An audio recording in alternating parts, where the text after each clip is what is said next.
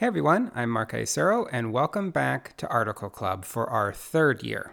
It seems like just yesterday we were launching the club with Gia Tolentino, but apparently that was 2 years ago. But here we are, and I'm very happy to announce the article that we'll be reading this month.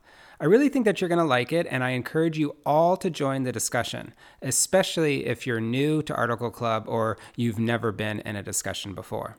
All right, so this month's article is titled Good Mother, Custody and Care in the Shadow of Colonization.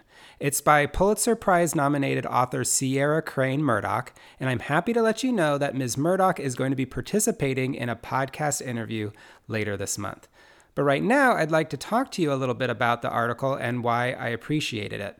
In fact, I love this article so much and found it so deep that it was one of my favorite 4 articles of last year. So it's definitely a good one. I don't want to give away the whole article, but a quick summary is that it's written from the point of view of Miss Murdoch after she receives a questionnaire from the Social Services Department of North Dakota. The department is asking for her opinion about whether another woman would be a good mother.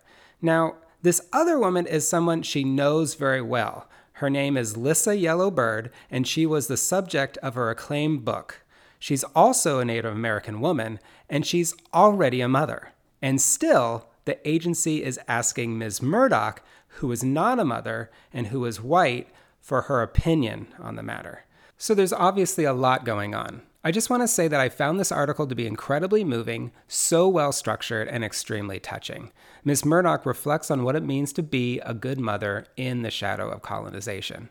She traces how the United States government decimated American Indian motherhood by separating families, forcing children to attend boarding schools, and sterilizing women, all the way until the mid-1970s.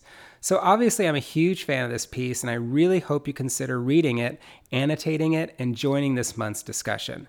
We're going to have the discussion on Sunday, January 30th at 2 p.m. Pacific time. So if you're interested, please sign up at highlighter.cc/discussion. I look forward to seeing you there. Also, feel free to ask me any questions by emailing me at mark@highlighter.cc. All right, one more thing before I go. Many of you already know about this because I sent out a post on Article Club a few days ago, but we're going to be trying something new starting in February, and I'd like to invite you. For the first time, we're going to be reading and discussing a full-length book together over the course of the next 6 months.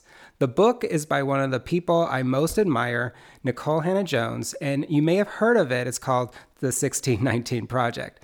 Those of you who subscribe to my newsletter, The Highlighter, know how important this work is to me, and I'm thrilled that so many people have already signed up for the discussion.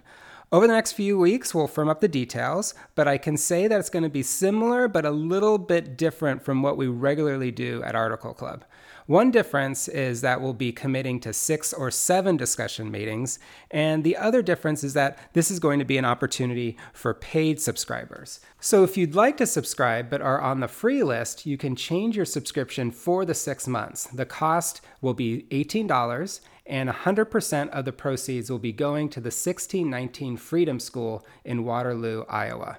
Please reach out to me if you have any questions. All right, that's it for this week, and thank you again.